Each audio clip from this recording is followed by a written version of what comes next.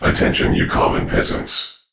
Despite the vast popularity of wagering on the conflict between heaven and hell, the intensive analysis by experts, and various online tools that offer prediction for the outcome, to the best of our knowledge, there is no method that provides a comprehensive optimization strategy for the war between the two realms of death.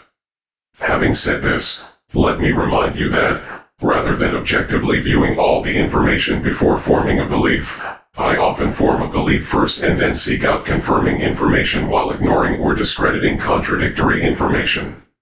Instead of seeking out the whole truth, I cherry-pick information to support my views. What does this mean to a dumb shit such as yourself? Basically, you're fucked.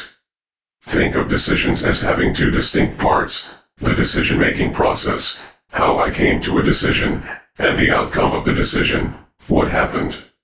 Instead of asking did the decision turn out well, you should be asking, how the fuck could I possibly know? As a rule of thumb, know that you and your opinions mean shit. Your analysis is worthless and there is a reason you are not in charge. And if you identify yourself as a human, you might as well fucking forget it. You have no vote in tonight's draft.